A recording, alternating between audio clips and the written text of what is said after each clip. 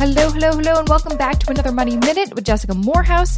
For this episode, I wanted to talk more specifically about something I mentioned briefly in last week's Money Minute. I talked about how Wealthsimple was not CDIC insured, and I'm like, maybe some people don't even know what the hell CDIC is, so I should probably do a Money Minute on that. So CDIC stands for the Canada Deposit Insurance Corporation. And I'm going to share 3 important things that you need to know. So why was CDIC created? CDIC was created as an independent crown corporation in 1967 as a call to action by Parliament after previous years of turmoil within the financial industry. What triggered CDIC's creation was the failure of 2 financial companies, one after the other. First, there was the foreclosure of the Atlantic Acceptance Corporation in 1965, and then there was the failure of Prudential Finance in 1966.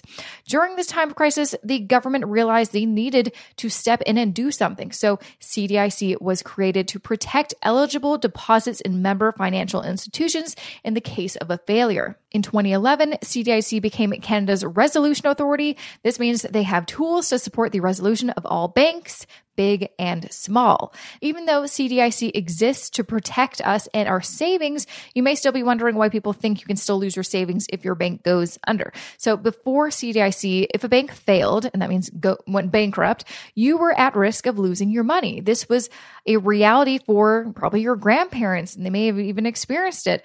And then that experience and that knowledge may have been passed down to you or to your parents. And maybe that is why this kind of idea that, you may lose your money at the bank is still around. I don't know. So for example, let's talk about one of the biggest bank failures in Canadian history. The Home Bank of Canada collapsed in 1923.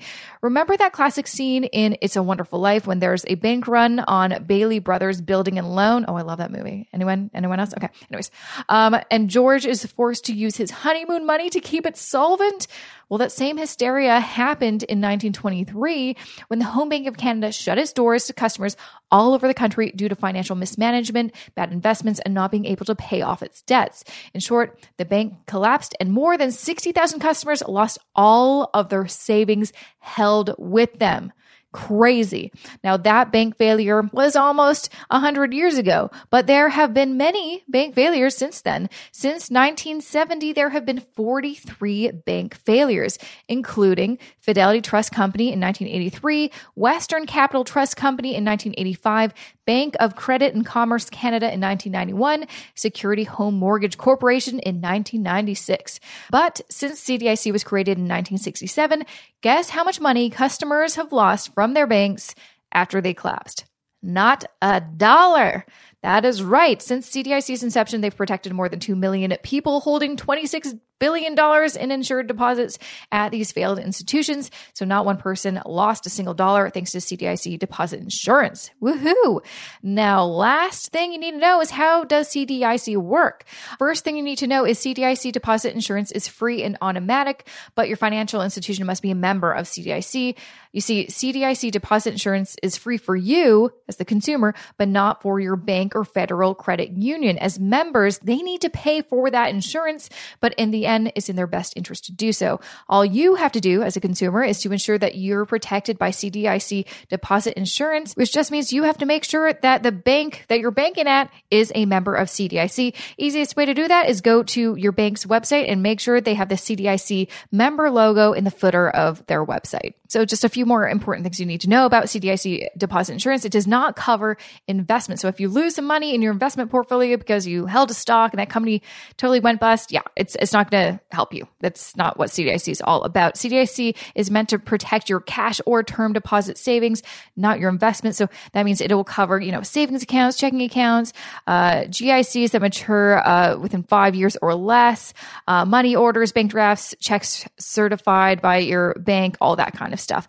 If you have a 7-year GIC, also that will not be covered by CDIC as well. And even though I mentioned that since CDIC, started, not one person has lost a single dollar from a member institution in a bank failure, that doesn't mean all of your money is totally protected. There are limits around how much they can protect. So this is very important that you understand how this all works. So CDIC insures eligible deposits at its member institutions up to a maximum of $100,000. That's principal and any interest earned combined per depositor, per insured category, per institution. So first things first, let's break down the 7 different categories. There's deposits held in one name, held in more than one name, held in an RRSP, held in an RRIF, held in a TFSA, held in a trust, and held for paying taxes on a mortgaged property. Now that we know the different categories, it's important to know that CDIC protects your deposits up to $100,000 in each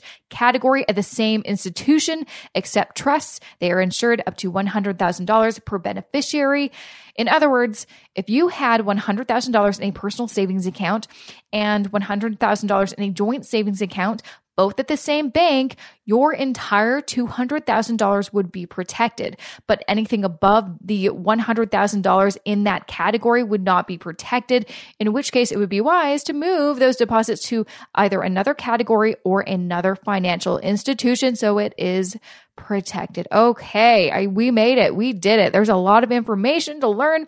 If you want to learn more, because maybe you're really into all of this and you're like, this is cool, go to cdic.ca. Again, this ain't sponsored, but a while ago, I did a lot of research about CDIC, so I'm like, might as well share it on a Money Minute episode. So I hope you enjoyed it. Let me know what you want me to do a future episode about. Happy to take requests because, it's a lot of work to think, sometimes be creative. So a little help goes a long way for me. So hope you enjoyed this Money Minute. I'll be back on Wednesday with another interview, and I just wish you have an amazing weekend. I'll see you here real soon. Till later.